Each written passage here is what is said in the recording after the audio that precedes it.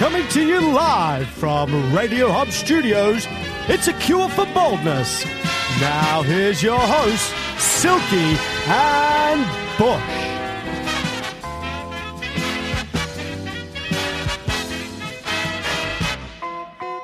Well, welcome listeners, back with Silky and Bush. Of course, our cure for boldness. You know the drill on this podcast. We interview some great people, some great Australians, and of course, Silky, some great stories. Yeah, we've got a very special guest for this week's show, Amir Zoghi, a stunt pilot of all things Bush. Yeah, mate, pretty exciting times. Actually has a company called the Red Baron, and not just that, Amir's got a wonderful story of how he got there. Amir is a motivational speaker, of course. He goes for the Sydney Roosters, which also helps us too. But, mate, we're ready to lock in, as they would say, and we're ready for takeoff. Amir, welcome. Oh, thanks, guys. Thanks for having me on the show. Well, mate, let's get straight to it, I guess. I think, after, learning so much about you, and Silky and I have become mates with you and over the time had a great discussion. Can you just tell us a little bit about where you're now a aerobatic stunt pilot, where the journey began? Well, the journey began back when I was 16. When I was 16, I was flying, and it cost a lot of money to fly. And I remember my parents or my dad would drive me to the airport in his Datsun 200B. And once I finished my flying lessons, we would have to jump start it to get it going. So it wasn't fair, but they were putting all their money for me to follow my dream. And by the age of 16, before I got my driver's license, I was able to go solo. So it was always a passion for me to fly. But unfortunately, after a certain time, that actually stopped because I really couldn't ask my parents to keep paying for it. And so once I finished school, I pursued other dreams, and I was like, well, I don't have the money for flying. I better go get into business and make money that way. So let's just take it back a step. I mean, as a young kid, did you, dream? Did you used to draw airplanes? Did you used to jump off the neighbour's fence with a couple of garbage bags as wings? And like, where did that passion begin? I know that, like flying at 16 before you drive a car is amazing. I mean, that in itself is just a great story. But where did that dream begin? Well, it was back when I was actually born in Iran. So, and my father was involved in flight operations. So when I was like 4 or 5 years of age, my father would take me to work, and he was busy, so he kind of hand me off to the pilots, and the pilots would take me on their routes, and I'd be sitting in the cockpit, like no memory of this. I can't remember. I don't even know if it's true, but I was told this. I'd go on their routes, and by the end of the day, they would give me back to my dad. The only memory I have is being at the end of the runway one day, and my dad showing me the aircraft taking off and showing the wheels go up, but that's where it kind of it came from. And growing up in Australia, I started to become afraid of flying. It's kind of weird. So at first there was a fear of flying, but the passion became greater than the fear, and that's when I started flying when I was 15 and went solo 16. You were born in Iran. Do you have any memories of being a young child over there? Because I know it was a once beautiful city, obviously a war-torn country, Iran-Iraq War. Do you have any memories of being a kid in Iran? Very, very little memories. I mean, originally my mum was living in Italy. I was in Rome, and so the only reason I was born in Iran is because my whole family was there. So my mum went back to Iran so I can be born there, so she can have all the support. Mate, I had some memories. I mean, the only the big memories that stand out is like hearing bombs like near the house, and wow. When as soon as the sirens go off, and turning all the lights off, and hoping that a bomb doesn't land on your house, and then getting up the next morning and seeing some streets. That was back when Iran was with war with Iraq. Yeah. But luckily enough, we got out of the country, and feel very blessed. I went to Italy after Iran and started school in Rome. So actually my second language is Italian, and third language was English. So wow. Yeah. And how old were you when you finally your family got to Australia? I was in year one, so I was a good 6 or 7 years of age by that stage. So I've been raised as an Aussie, if anything, but I would love to learn the Italian language again. It's kind of sexy, Yeah, I tell you what, so the Italian women just got my wife's part Italian sometimes. Oh, yeah. Mate, it's funny, you've lived almost a life already at the age of 7, and you've just arrived in Australia. You've dreamt about becoming a pilot, or you feared it, and you've become a pilot at 16. Can you just touch on what it's like when you overcome that fear and it become a passion? I love what you just said. Once the fear was overcome by the passion, I got into it. That's just a great story for everyone that wants to get into anything. Yeah. What was it like taking that first solo flight? Oh, mate, if there's any pilots listening to this, they'll know. It's something you never forget. Yep. I remember just what we do is circuits, which is taking off and landing. Yes. And you do that quite a bit until your instructor can see that, he's ready. So at 16, I'll just never forget when the instructor went, "So how do you feel about I'd get out of the plane now and you go solo?" And I was crapping myself. And but I knew I had to say yes, I'm ready straight away because if he saw any doubt, maybe he won't give me a go. But once you do it, I mean, it's you never forget it. That first solo, it's just like a sense of massive accomplishment and just a sense of freedom. Yeah. I don't want to steal a line from the Eminem song, but were your palms sweaty, knees weak, arms are heavy? Yeah. You know what I mean? Like, when you do something like, driving a car for the first times. I remember 14, I was having a cigarette in the driveway. I was driving my dad's Honda Prelude, serious true story, after risky business. Yeah. And I thought, right, I can do this, and I looked like Ferris Bueller's Day. I couldn't get it up the driveway. It was a manual. Yeah, right. And I'm thinking, what are you doing? And I look back now at that 14-year-old dickhead with a cigarette in his mouth in a Honda Prelude. And that was scary enough. And I just remember looking down, I was just sweaty as anything. How can I get this car back down? Yeah. But being an aeroplane, going in the air, having all those controls, and there's a fair bit of study and knowledge that goes into that, I assume? For the first solo, it's not that much study. It's a little bit, not too much. But of course, I'm a commercial pilot now, so there's been a lot of study that's gone into it now. But look, you kind of get into this zone, Bush. Like you've got it. Like you don't. I mean, maybe for a moment you think, "Holy shit, my instructor's not here." I've just taken off. I have to land. But you kind of get into that zone. Do you look back at that moment sometimes, as you've got other experiences in life, and we're going to touch on those, do you look back at that particular moment and use that as motivation to get rid of other fears or make you go, Amir, you can do this? Not really. Oh, thanks. Sorry. I really built that one up, didn't I? No. No, look, it's because I've had greater things in life that I've overcome that I would probably use. That was such a long time ago. That was just a really blissful moment. Yep. I don't normally use that. I've got the attitude that I can do anything. Yep. If I want to do it. I've changed multiple career paths along the way. Not because I wasn't enjoying one, but because I was like, well, I enjoy this too. You're on A Cure for Baldness. We're going to come back and talk about some of those career paths, Amir, and the struggle and the journey, which is so motivating to hear that story. You're with Silky Bush and Amir Zoghi on A Cure for Baldness.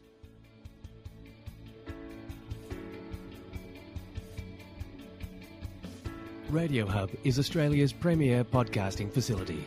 With high-quality sound equipment and production services, Radio Hub is a one-stop shop for all your podcasting needs. So, if you're ready to jump into the exciting realm of podcasting, contact Radio Hub on 0402 870 900 or email info@radiohub.com.au. Welcome back. You're on A Cure for Baldness with Silky and Bush, and our special guest this week is Amir Zoghi, and we've just been learning about Amir's first solo flight at the age of 16. But before we went to the break, we talked about his many career changes and career paths, and wouldn't mind touching on a bit of that, Amir. It's been trials and tribulations. Yeah, well, it has. And, like I was saying before, I kind of didn't have the money to continue flying, and I got so far. I got right up to pre-license, unrestricted license, and then I just ran out of money. And I just was like, I'm not going to ask my parents to do this, So I thought, well, I've got to go and start my own business. How do I make more money? Start your own business. Now, I knew nothing about business, nor did I have any money to start my own business. My parents couldn't go and support me in my business ventures. But I kind of learned that I've got sales skills because I convinced my friend's grandmother to put her house on the line and go guarantor for me to get a loan for a business. Oh, wow. And so this is grandmother, she's retired and she's got one home, and she went as guarantor. Anyway, so I got my first business loan, and I was just like, I just wanted to put it somewhere. So a friend of mine was opening an Italian restaurant in Chatswood, and he goes, mate, I've run out of money. You know, I need more money to open it up. So I was like, well, you know, I've just got this loan. Let me put it in. And so I did. I put it in, and it was around the year 2000. I remember the Olympics were on, and Chatswood was dead during the Olympics. And it was, I mean, pretty much straight after the Olympics, we went bust. So the business only lasted about 9 months. And here I am, you know, having my friend's grandmother, her house on the line, and I've lost, you know, $100,000 and no way to pay her back. I couldn't imagine the stress that you'd be under, you know, feeling so deflated, particularly owing a grandmother. Yeah, and my mate's grandmother. Yeah, so, well, I thought to myself, well, how am I going to pay this back? And it was such big repayments. I couldn't, you know, getting a job back then wouldn't have covered the repayments. So I thought to myself, well, I need to get into another business. So, you know, I kind of became good at getting loans. I knew what to say to get things approved. And, so I got another loan, and, you know, I had a friend of mine who had phone store. So I got involved in opening up a phone store. It was back in the OneTel days. And, you know, that started doing well. I started paying myself, and we started making some money. And then, I don't know if you remember, but OneTel went into liquidation. Yeah. Yeah, that was Packers mob, wasn't it? It was, that's yeah. right. I think that's what Kerry let James have that one tell and one business stuff up. So Yeah. interesting. So from there, what happens when you have two businesses in that circumstance? I mean, you're on the brink of bankruptcy. How's the mindset? What's going on? You still owe the money to grandma. Yeah, still had the money to grandma. I mean, and, you know, that's one thing that, you know, she believed in me, and I just couldn't give up on that. And so I would find the money to pay the repayments. If one thing I would pay off, it would be the repayments for that loan. She knew what was going on. And anyway, so long story short, you know, I sat down with my accountant, and he's like, mate, you know, you can't make these payments. You've got to declare bankrupt. And so, you know, here I am, 22, on the verge of bankruptcy. And but I had to fight, you know, the will to keep paying it off because of my friend's grandmother. She believed in me. So I thought to myself, I'll just got to get a job and just pay this loan off. And I did that, started working in the motivational promotion industry. So I would work with motivational speakers from America within Australia. Long story short, you know, within 6 months of working in that industry, I kind of climbed up the ladder, and there was an opportunity to start my own company, my own promotion company. But I didn't have a cent. And this was the most amazing thing in my life. I remember just going, look, I can't get a loan. There's no money I have. I can't do anything. But the opportunity to start the business was there. And so I just said, damn it, I'm going to do it. So I started the business, you know, even though I didn't have the money. You know, like you're probably thinking, well, how did you do it? Well, I just started selling. You know, I knew, well, if I can start selling, then I can start an office. Then I can start building a team. You know, that's what I started doing. I had an opportunity, and I started my third company, and luckily that company did quite well. We became one of the biggest promoting companies in Australia. We promoted American speakers into Australia, and yeah, I kind of paid all my debts off, paid my friend's grandmother loan off, and started living a pretty nice fat lifestyle, if you like. Can I ask the relationship between the grandmother who was your friend, and yourself? Did that ever get frosty, or was it always a tight friendship throughout all the stress and the money troubles? Yeah, my mate was, you know, he understood, you know, because, you know, it did get a little bit, you know, how you going? Because, you know, everyone got nervous when I couldn't make the repayments. But, you know, I didn't hear too much from the grandma. The grandma just kind of stayed quiet, and you know, she knew her house was on the line, and things worked out, and I paid the grandmother off, and that mate of mine, the only thing I got against him right now is he goes for para, but he's still a good mate. Yeah, obviously a good friend. Yeah. Mate, you then take your business, you know, to, as you said, a nice fat life. Touch on that sort of experience. You know, you've learnt the lesson of being almost bankrupt twice. Yep. You know, you've had a situation with your restaurant, situation with mobile phones. Did you use those experiences to, I suppose, assist you in this next business you start out of nothing? Yeah, I mean, like I never went to university or studied anything except for TAFE when I was studying aviation. So, yeah, you know, those became real life experiences and great motivation. You know, I think failures, we all need failures. It's what fuels our our success. So they did drive me. Yeah, it's a point I think it's really important for some of our listeners out there who are looking to start their own business, who are in situations that, there's so many people that have got such a range of different circumstances. Some can have their parents back them, some come from nothing, either end of the spectrum. But everyone has an attitude like you've got. They're going to make it, aren't they? And they're going to make it if they continue to keep getting up after getting knocked down. I mean, you've been knocked down twice. I mean, a lot of people would walk away. So it's interesting that you use those lessons and motivate yourself to come into a third business that's really doing well. Yeah. I mean, I think we all have fears, the fear of failure. And to me... I have fear of being skinny.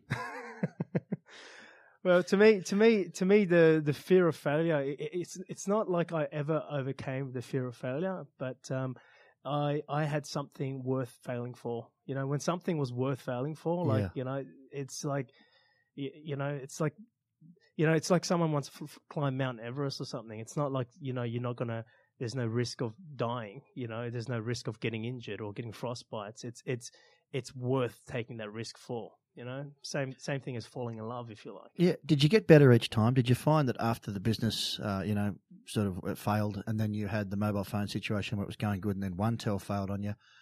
Did you find that you're a bit more strategic and you're a bit more planned? You knew you had a strength in selling. That's a really, a positive tool belt for someone. But did you find that you not only just used those failures, but were you more strategic and you're more planned and a little bit more cautious? No. Sorry, Bush, but that's two no's. It's look, I've never been a strategic person or a planning person. I've always just gone and done things.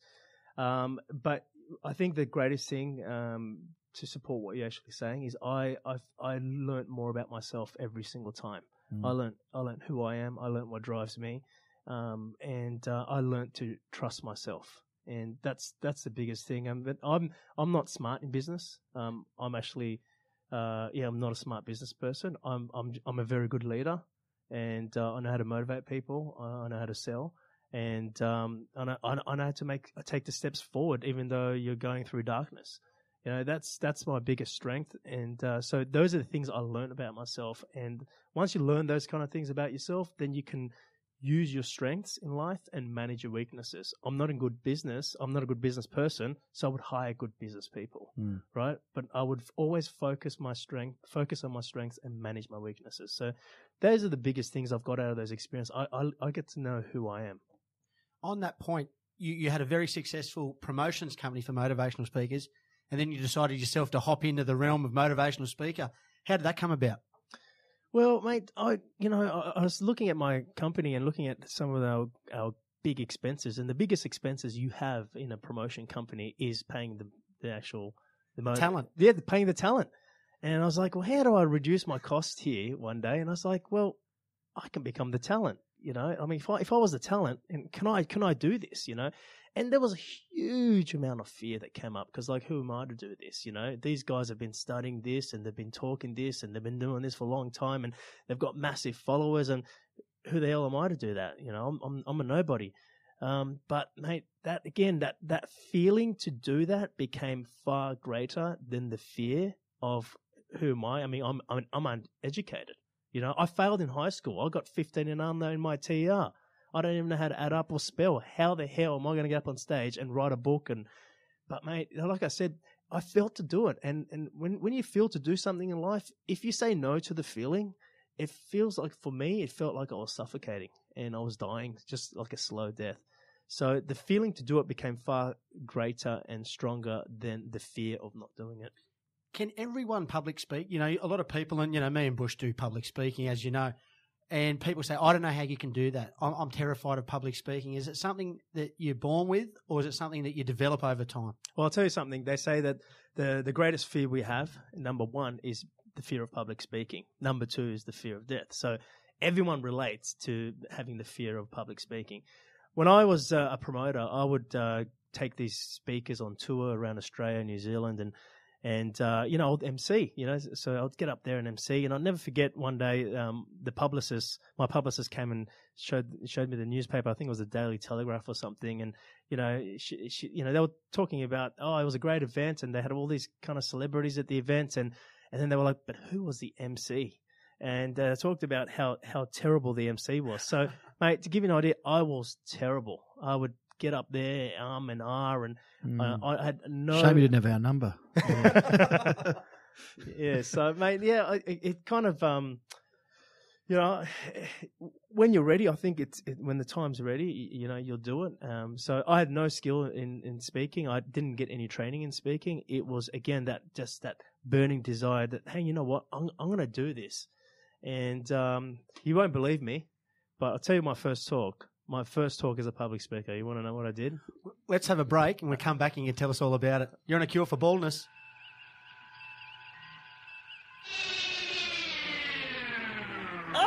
It's not working, Captain! I need more power! Got an electrical issue? Grant Walker Electrical Services have been providing reliability and affordability to their clients for over 20 years. They're experienced in residential, commercial and industrial fit-outs, large or small. So give them a call on 0415 091 546 or check out their website at grantwalkerelectrical.com.au. She's good to go now, Captain!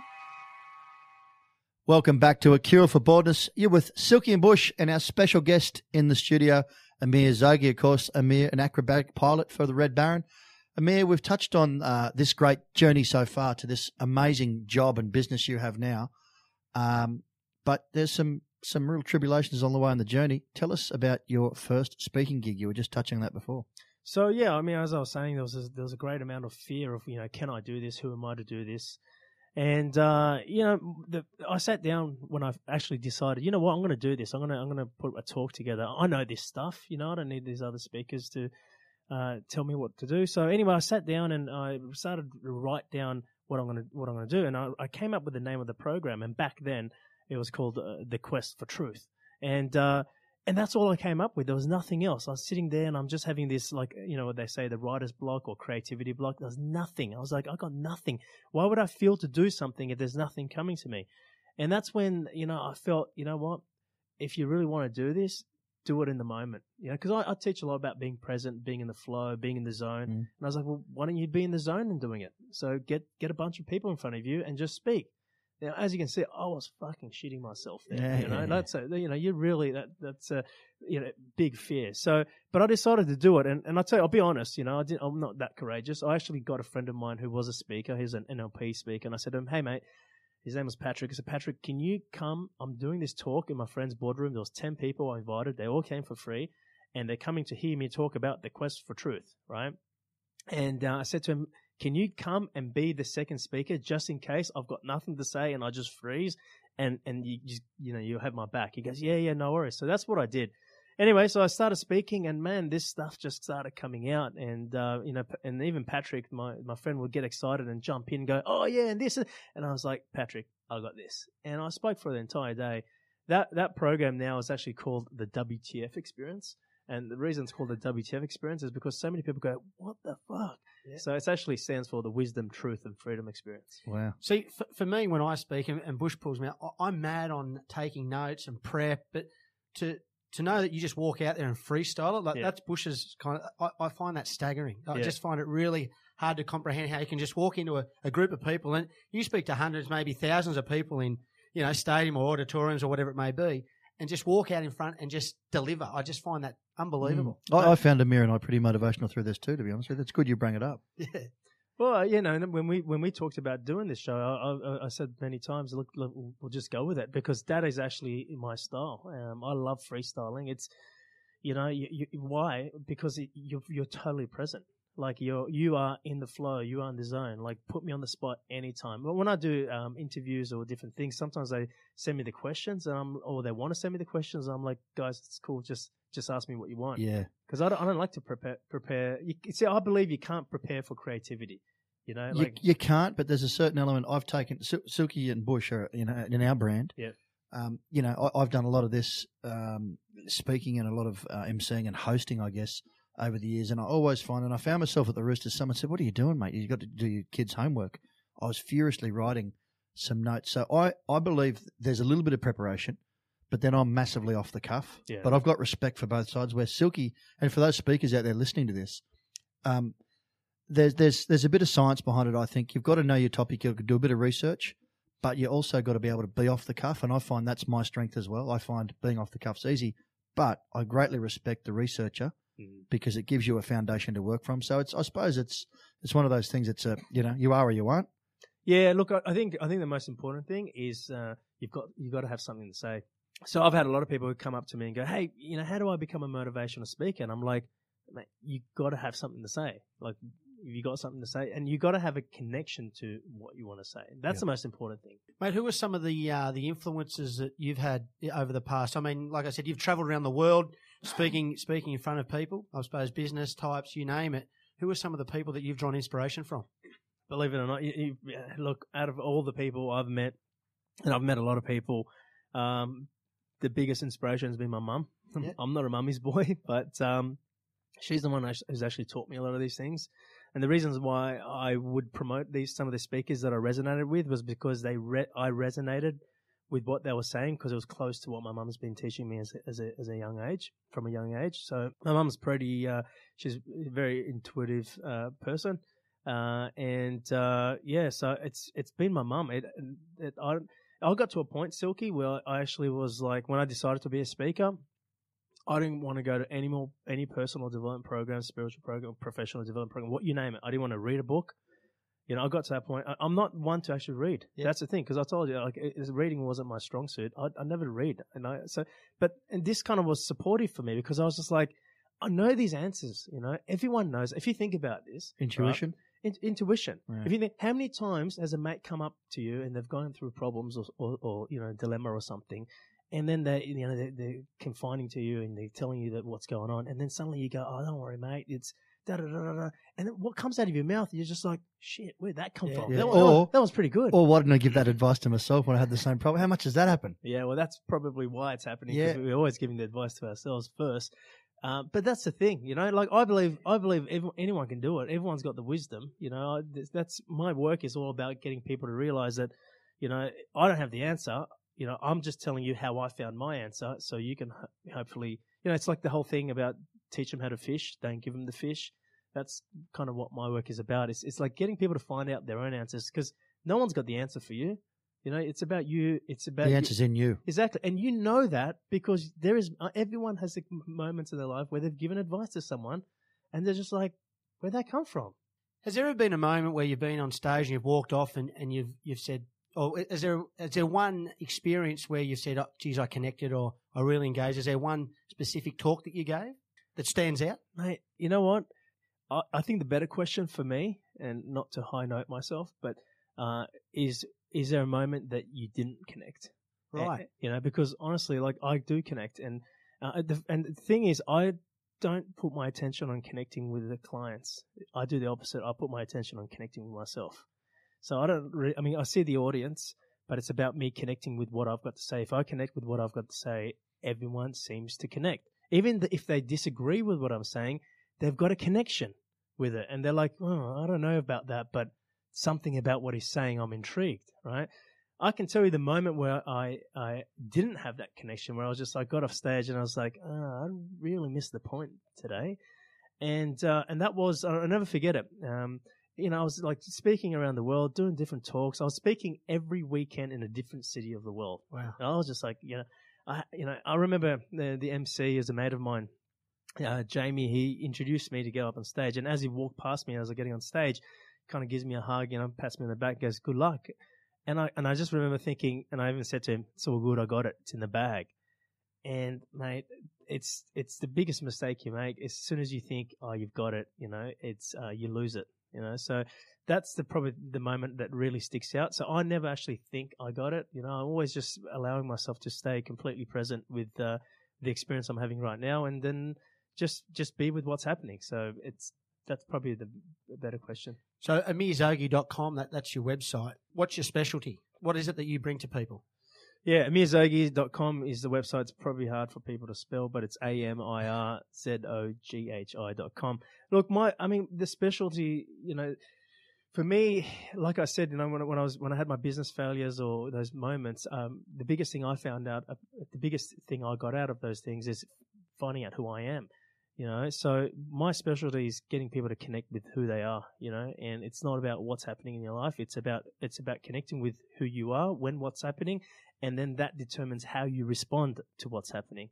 So that's what everything's about. And what I do, I always talk about, life is experience outside of your comfort zone. So, that's the kind of thing. If you're into just staying in your comfort zone, I'm not for you. If you want to get outside of your comfort zone, and the reason why people want to get outside of their comfort zone is because that's where you experience who you really are. And that's where you experience growth, expansion, and, you experience the thrill of life. So, so that's what I do. I help people to get outside of the box, if you like, and, get outside of the comfort zone. And when you see what happens in life is that when you get outside of your comfort zone, what was your comfort? What becomes your discomfort becomes your comfort. Do you understand? Yeah, so, because people don't like to get outside the comfort zone because there's a level of uncertainty, right? What happens is that when you get outside of your comfort zone and experience that level of uncertainty, what happens is not that you become uncertain. What happens is you become certain in the uncertain. It's like speaking. You don't. If people feel uncomfortable just to wing it, right?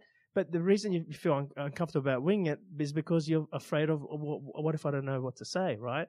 But what happens is you become so comfortable in not knowing what to say, and that's when you say the most amazing things. So that's what my work is all about. It's about being outside the comfort zone and making what's discomfort comfortable. Well, Amir, we're going to talk about that comfort zone in a moment as we go into our next chapter in this journey. You become an aerobatic pilot and set up your business, Red Baron. You've been listening to Cure for Boldness with Silky Bush and Amir Zoghi, our special guest. We'll be back right after this break. If you need your office spick and span, your carpets cleaned, your toilets glam, or your plumbing checked by a maintenance man, call Fit Services. If your outdoors too have been neglected, your car park needs painting, your garden's protected, your pathways swept, or a new fence erected, call Fit Services. Maybe you need something built brand new, an office refurbishment, an extension or two, or an AC system with ducting right through. Call Fit Services. Fit Services. Quality services, second to none. Call 1300-011-011. Welcome back to A Cure for Boldness. You're with Silky and Bush, and in the studio with us is Amir Zoghi, of course, from amirzoghi.com. Amir, before the break, we talked about getting out of your comfort zone, and that segues perfectly into our next topic, Red Baron. Red Baron, of course, you become an aerobatic pilot. Can you talk us through that chapter in the book? Well, it's interesting. I'd never envisioned myself being an aerobatic pilot. As I was saying, when I was 16, I kind of started flying, and then I didn't fly for 14 years. I didn't fly for. And then one day, as I'm traveling around the world and doing my speaking gigs, and, I still got excited when I would get on an Airbus 380 or 747, I'd be like talking to my friends, oh, this is what we're doing now, and we're landing on runway 16, and everyone was just like, shut up, Amir. So, and then one day I was just like, why am I not flying? I mean, I didn't fly for 14 years. Originally I stopped flying was because I didn't have the money. I've got the money, and time was the next thing. There's always two big things that hold us back, money or time. So then I thought, well, if I really love to do this, I've got to give up some of the speaking, So I actually cancelled a lot of my tours. And I was, like I said, I was speaking every weekend in a different city. And so I cancelled that, gave up a lot of income, actually, to actually start up speaking. Anyway, long story short, I got back into it and got my private pilot license, got my commercial pilot license. But how I found myself in aerobatic is quite interesting because, when I was younger, when we go to the fun park, Luna Park and all that kind of good stuff, Easter show, my brothers and sisters would love to go on the roller coaster and anything that's going to give you that big thrill. And I was always the kid waiting down the bottom for them to come back, because I'd never get on roller coasters. It was not my thing. So the only reason I got into aerobatics was because I wanted to become a better pilot. I got my license and then I was like, well, what's the next step? And I thought, well, people were saying, well, if you know how to do aerobatics, you kind of know how to do advanced flying. So I went there, with a lot of anticipation and, a lot of fear because, that's you as a pilot, you don't want to be inverted. That's the complete opposite of what you want to do. You want to I was always the kind of person that wanted to fly straight and level. Anyway, long story short, went there to become a better pilot and I think I did. And then I got hooked. I was just like, man, this is awesome. I would take friends out and going to do a steep turn, go, oh, watch this, But then when I did aerobatics, I'd take friends out and show them loops and barrel rolls. And So now I love it. See, what was uncomfortable for me, I became comfortable in doing. I mean, you've said earlier that you're not that bright by way of study and you've got a pretty poor result in your exams. There's a lot of study goes into becoming an acrobatic pilot. Is that just you're just driven to succeed, or is this something you picked up along the way? It was quite interesting, actually, when they started telling me all the exams that I got to do in becoming a pilot, and I was like, oh, wow, I got to really study. And I thought, oh, I'll sign up to this course or that course, and none of them lined up for me because of the timing. And I realized I had to self-study. So that's the worst thing for me to do, but that's what I had to do. I self-studied, and I would actually literally have to remember how to do math. And I was like, oh, how do you subtract that? And I had to revisit stuff from like school, but I was like, well, if I want this bad enough, then that's what I got to do. So, it was just having the will. And I think that if your will is great enough, you won't see the hurdles. We only see the hurdles if the goal or the outcome or the will is not big enough. So yeah, I mean, I started to, I feel very comfortable now in doing math and, kind of polished up the things that I left off at school. If something you really love to do, at school I was getting in trouble and getting kicked out of school, getting kicked out of class. But to be better at math is linked to being a pilot, nothing stops you. You're like, yeah, cool, that's what I got to do next. What's it like, the fear going through your first barrel roll, your first loop turn, or any of these moves? Are you with another pilot who's very experienced that can pull you out of it? I mean, in a car, and you got your L plates on, and you got the learner driver. He's got the control of the car as well. Yeah, well, I think the biggest thing I had to face at first, my first aerobatic flight, never forget it. We were doing aileron rolls, and we're just doing rolls after rolls after rolls. The biggest thing I had to face was, the feeling a little bit sick. I remember, we're doing an hour of rolls, and when I landed, I didn't get to a point of throwing up, but I was so disorientated. I sat in my car, no joke, for about an hour and 15 minutes because I couldn't drive. Yeah. So it's getting used to that. So my tolerance level to G forces was very weak at first. Is that something you build up over time? Absolutely, yeah. And it's something you lose over time as well if you don't fly. So you got to kind of stay current. Like if you haven't flown for like 3 months and then you go and pull 8 Gs, you probably pass out. Yeah, God, sounds like a good night out. Now, how many times a week would you fly and you would practice to maintain your craft? Not your aircraft, I mean the craft of flying. Yeah, look, I take people out for adventure flights, so that kind of keeps me busy. I would do a few of those, sometimes a few a day. But I would say I fly at least 5 times a week. Yep. And some of those days you've got back to back, and you might do 4 or 5 flights. But if I wasn't, I'd still go out on my own and just have a leisure flight. And I also do aerobatic competitions. And so you got to, when you got a comp coming up. Is that like the Red Bull stuff that you see on TV? No, a little bit different. So that's a air race. Yep. So that's a Red Bull air race. Aerobatic competition is huge as well. It's a sport. Yep. So what you have is you've got a kilometer by kilometer box, and you've got judges on the ground, and you got to do all your maneuvers within 1 kilometer by 1 kilometer within this space of air. So, and then you get marked on each maneuver that you do. So, we've got the New South Wales Championships coming up in September and October. We've got the Nationals. So I go out there with some of the boys and we compete. And you've been able to tie in your motivational speaking into the flying as well. How's that work? Well, that's a great question.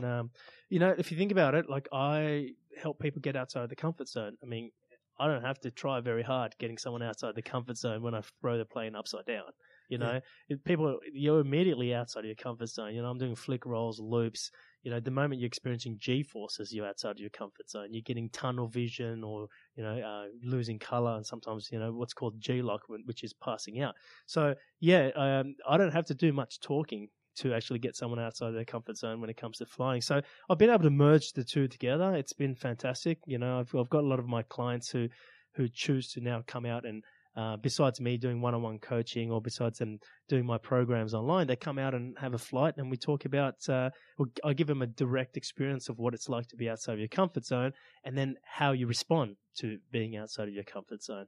So yeah, that's been fantastic. And We've even put together corporate days now at Red Baron, where we've got companies that actually send their staff or the team, the best salespeople or whatever, and we take them out for corporate days, and some of them get me to actually speak and inspire their team before they go out for a flight as well. You're trying to get the great Anthony Minicello up there, aren't you? Mate, I've been trying since, I would say late last year, early this year, but he's like, yeah, I'm good for it. But, he's been dodging the bullet. So I don't know if he's got it in him. For those listeners out there that may have lived under a rock or not known who Anthony Minicello is, of course, he's the former Sydney Roosters captain, 2 premierships, State of Origin, World Cup winner, World Boot winner. He's done everything in the game. He holds a record or equals the record. Well, he hasn't been upside down in a most plane. Most games at the Roosters. And the motivation behind that is he's done so much where fear is a huge thing in contact sport like that. It's probably the hardest sport in the world. Absolutely. But overcoming a fear like going into the plane and getting upside down, living upside down, as you say, would be something, and facing G-lock would be something that would be frightening. So it's amazing that Minnie's been avoiding you. Tell me, a lot of stress on the body as well when you're flying and G's, but you have to keep yourself in pretty peak condition, don't you? Yeah, you do, and that's something I actually enjoy doing outside of flying anyway. Is to train. Train with you boys at Origin of Energy in Bondi Junction. So. I train 5 days a week, and I don't overdo it, but I like to keep fit, and from time to time I slip up on what I eat. I let go for like 6 months and put a bit of kilos on, but then I know. Yeah. So it's obviously the more muscle your body has, the more tolerant you are to G forces, and so what you eat and your workout routine is actually quite important for someone who's taking aerobatic quite seriously. For someone like yourself who has spent his life around experts and people that are very good and professional in their field and experienced, the training at Origin I know is a particular type of training, which is functional movement, if you like, and like a gymnastics base. Even someone like myself at an age, is finding huge benefits and little gains for someone like me. But do you find that it lends itself more to what you do as a pilot? Yeah, absolutely. And I remember when I first started flying, because I've been at Origin for over 6 years. Well, when I first started doing aerobatics, I should say. Doing gymnastics, it's acrobatic. You're doing acrobatic. It's very supportive for my aerobatics. Yes, complementary. So I remember when I was first trying to get more tolerance to being upside down and throwing myself, inside out and all that kind of stuff. I would do the rings and throw myself, do little loops, or what do you call them, flips in them. Yep. It's when I first started doing aerobatics, I kind of spoke to Aaron about how what's the best gym routine or workout routine that I could do to support me in the aerobatic, and he gave me a couple of things, and that's been super supportive. Mate, you touched on a bit earlier. I know you said you're living a fat life when the business went well from the promotional company, and you had a stage where you carried a little bit of weight, and that was it was amazing that you sort of had a journey where you took that off. And there's a lot of listeners out there. It's a universal problem. Everyone, even fit people, say, "Oh, mate, I'm carrying a bit too much." Or beautiful women say, "I look fat in this." And you just go, "God, what if you look fat in that?" God, everyone else is obese. But did you have a stage where you put a bit of weight on from the good life and you had to take it off? Oh yeah, I was dinner out every night. I remember I was like overeating, crappy food. I wanted to eat like really nice food, 5-star restaurants and all that. So I was living that. So I was out in restaurants all the time. I was single. But that caught up with me, if you see old drinking. I was drinking every night. So living the good life, the alcohol, the food, martinis and beers and and it catches up. It does. I mean, look, I put on a bit of weight, and if you see old videos of me, you can see like I was a bit of a nugget, and I think I got up to like 115, 120 kilos. And one day I moved to Bondi. Yep, that changed things. Especially if you walked in there in summer, that'll motivate you to take weight off. That's what happened. I moved to Bondi, and I started going there in the morning just to, that's what you do. Go in the maybe hang out in the morning at the beach, and everyone's just like fit, and they're just like, man, this is different. Because I was living in the city, I was living at the Toaster at Circular Quay. So you kind of don't see too many people with their shirts off down there. Yeah. But Bondi inspired me. The lifestyle and how people lived in Bondi. In the city, it was all about work, work, work, and so when you're working so hard and you're not taking care of what you eat and not training frequently enough, that's what happens. Did you feel less motivated? Did you feel when you put the weight, you get to 115, you're living the high life, did you feel sluggish and sort of, less energetic and everything yourself? Yeah, sure. But you kind of push it aside and ignore it because you're too busy living the good life. So, but, luckily it didn't catch up to me. I didn't have any health problems. I just had an image problem. Yeah. And I'd rather have the image problem that comes up. Most people are like, "Oh, I've got an image problem." Well, at least you don't have a health problem. Yeah, of course. If you've gone too far with your health and got diabetes or whatever else, different kind of diseases that we can get, then that's when you really got a problem. But so I didn't mind having an image problem, but kind of turned things around and met Aaron at Origin of Energy and started eating. Well, what do you call good food now? What's good food? Before it would have been a beautiful Wagyu beef with all the trimmings and the mashed potato and the organic beans. What is it now? Yeah, look, I do everything. I try to do everything in moderation, and but if my day-to-day food, probably 90% of it is just high protein and high good fats, and just cutting out the sugar. Mate, you're about to embark on another personal journey. Your new wife Sally's just about to have your first kid. How are you dealing with that? Mate, yeah, very excited. I'm just checking my phone to see if she's actually called me. Oh, don't worry, we'll rush you out of here. She's about to give birth any moment. She hasn't gone into labour yet, but she's very due. Mate, it's been great. We got married earlier this year up in the Hunter Valley, and got some of the boys to come up there and do an aircraft display over the wedding, and it was really special. I really wanted to get married in an airfield somewhere, but she said no, so we went up to the Hunter, and I just did an air display, so we kind of got both Best things. of both worlds, yeah. But look, it's been a change, and I was used to always being I've been a big person about freedom. I always talk about being free to do what you want to do, living a free life. Whether that's financially or spiritually. But one of the biggest things that held me back in getting into a settled relationship, I'm like 37 now and, got my first child coming up only now. But one of the things that held me back is because I didn't want to settle down with anyone. I didn't want to settle down and give up my freedom. That was my biggest thing. And one of the things I realized in my life is that when you find freedom in a relationship, you found the right person. Because I was always fighting for my freedom. Like I would, I'll be a relationship person. I'd always have relationships, but I wouldn't go that extra step. Before Sally, I was engaged with another girl, a Colombian girl, and I called the wedding off. I got to that point. I just couldn't commit to get over that line. Wow. And is that because you couldn't find the freedom in that relationship? Oh, that's a great point you just made. Yeah, I think I read that quote somewhere in a guy called David Dieta, his books. And he said that it's about finding the relationship is about finding the freedom, because he said a lot of male energy they don't like to give up their freedom. They want to be free. So, but you kind of it's about finding the freedom in the relationship, and I think that's what changed for me when I met Sally. Amir, you're in the business of giving advice. What's the best bit of advice you've ever been given? I've ever been given.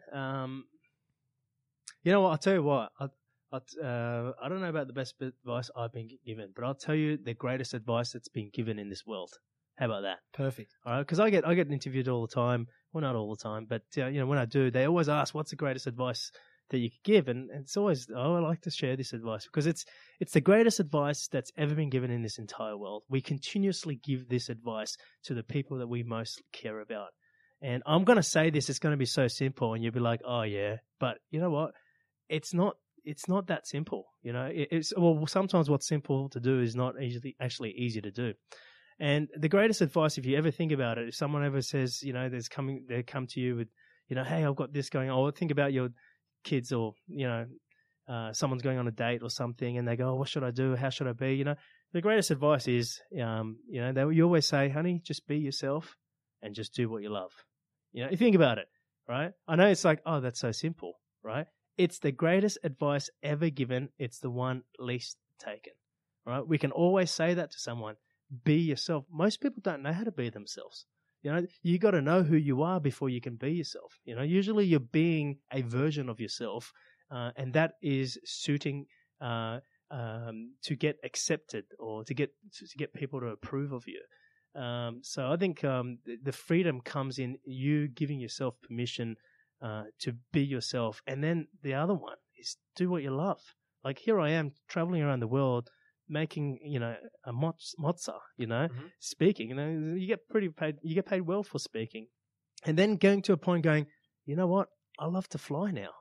And I'm changing my whole industry. I'm a speaker. I'm an inspirational speaker traveling around the world. And then for me to go, okay, stop.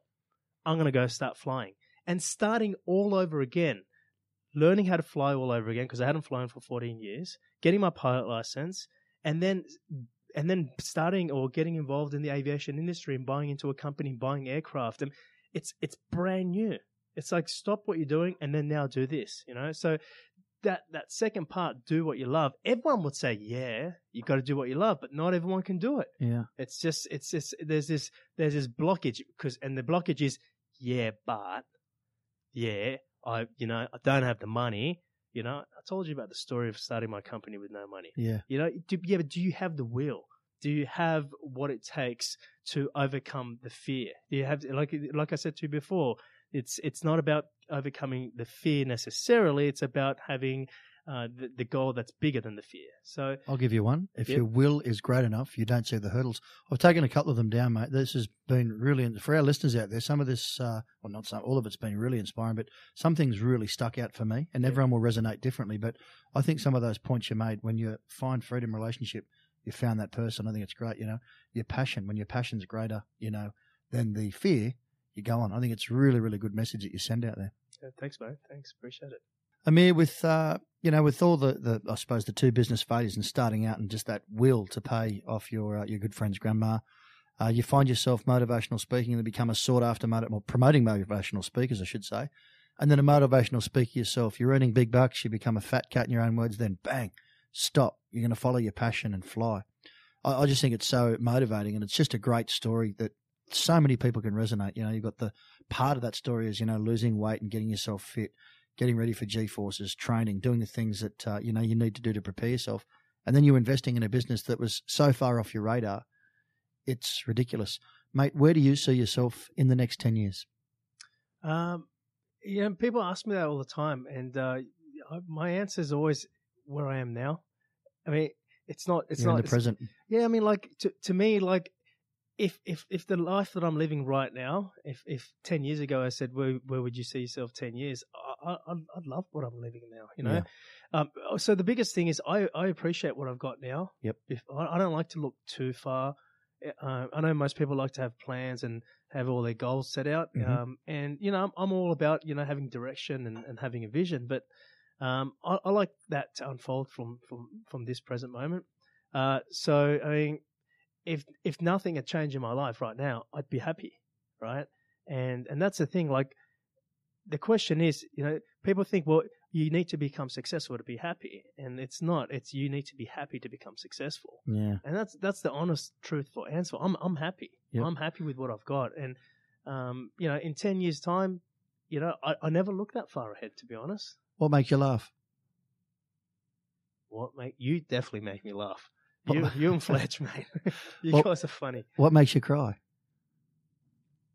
I think inspirational things. Yeah. Like if something really touches me, overcoming hurdles and being someone experiencing people who are really authentic and real. Yeah. That makes me sometimes tearful. It really makes me connect.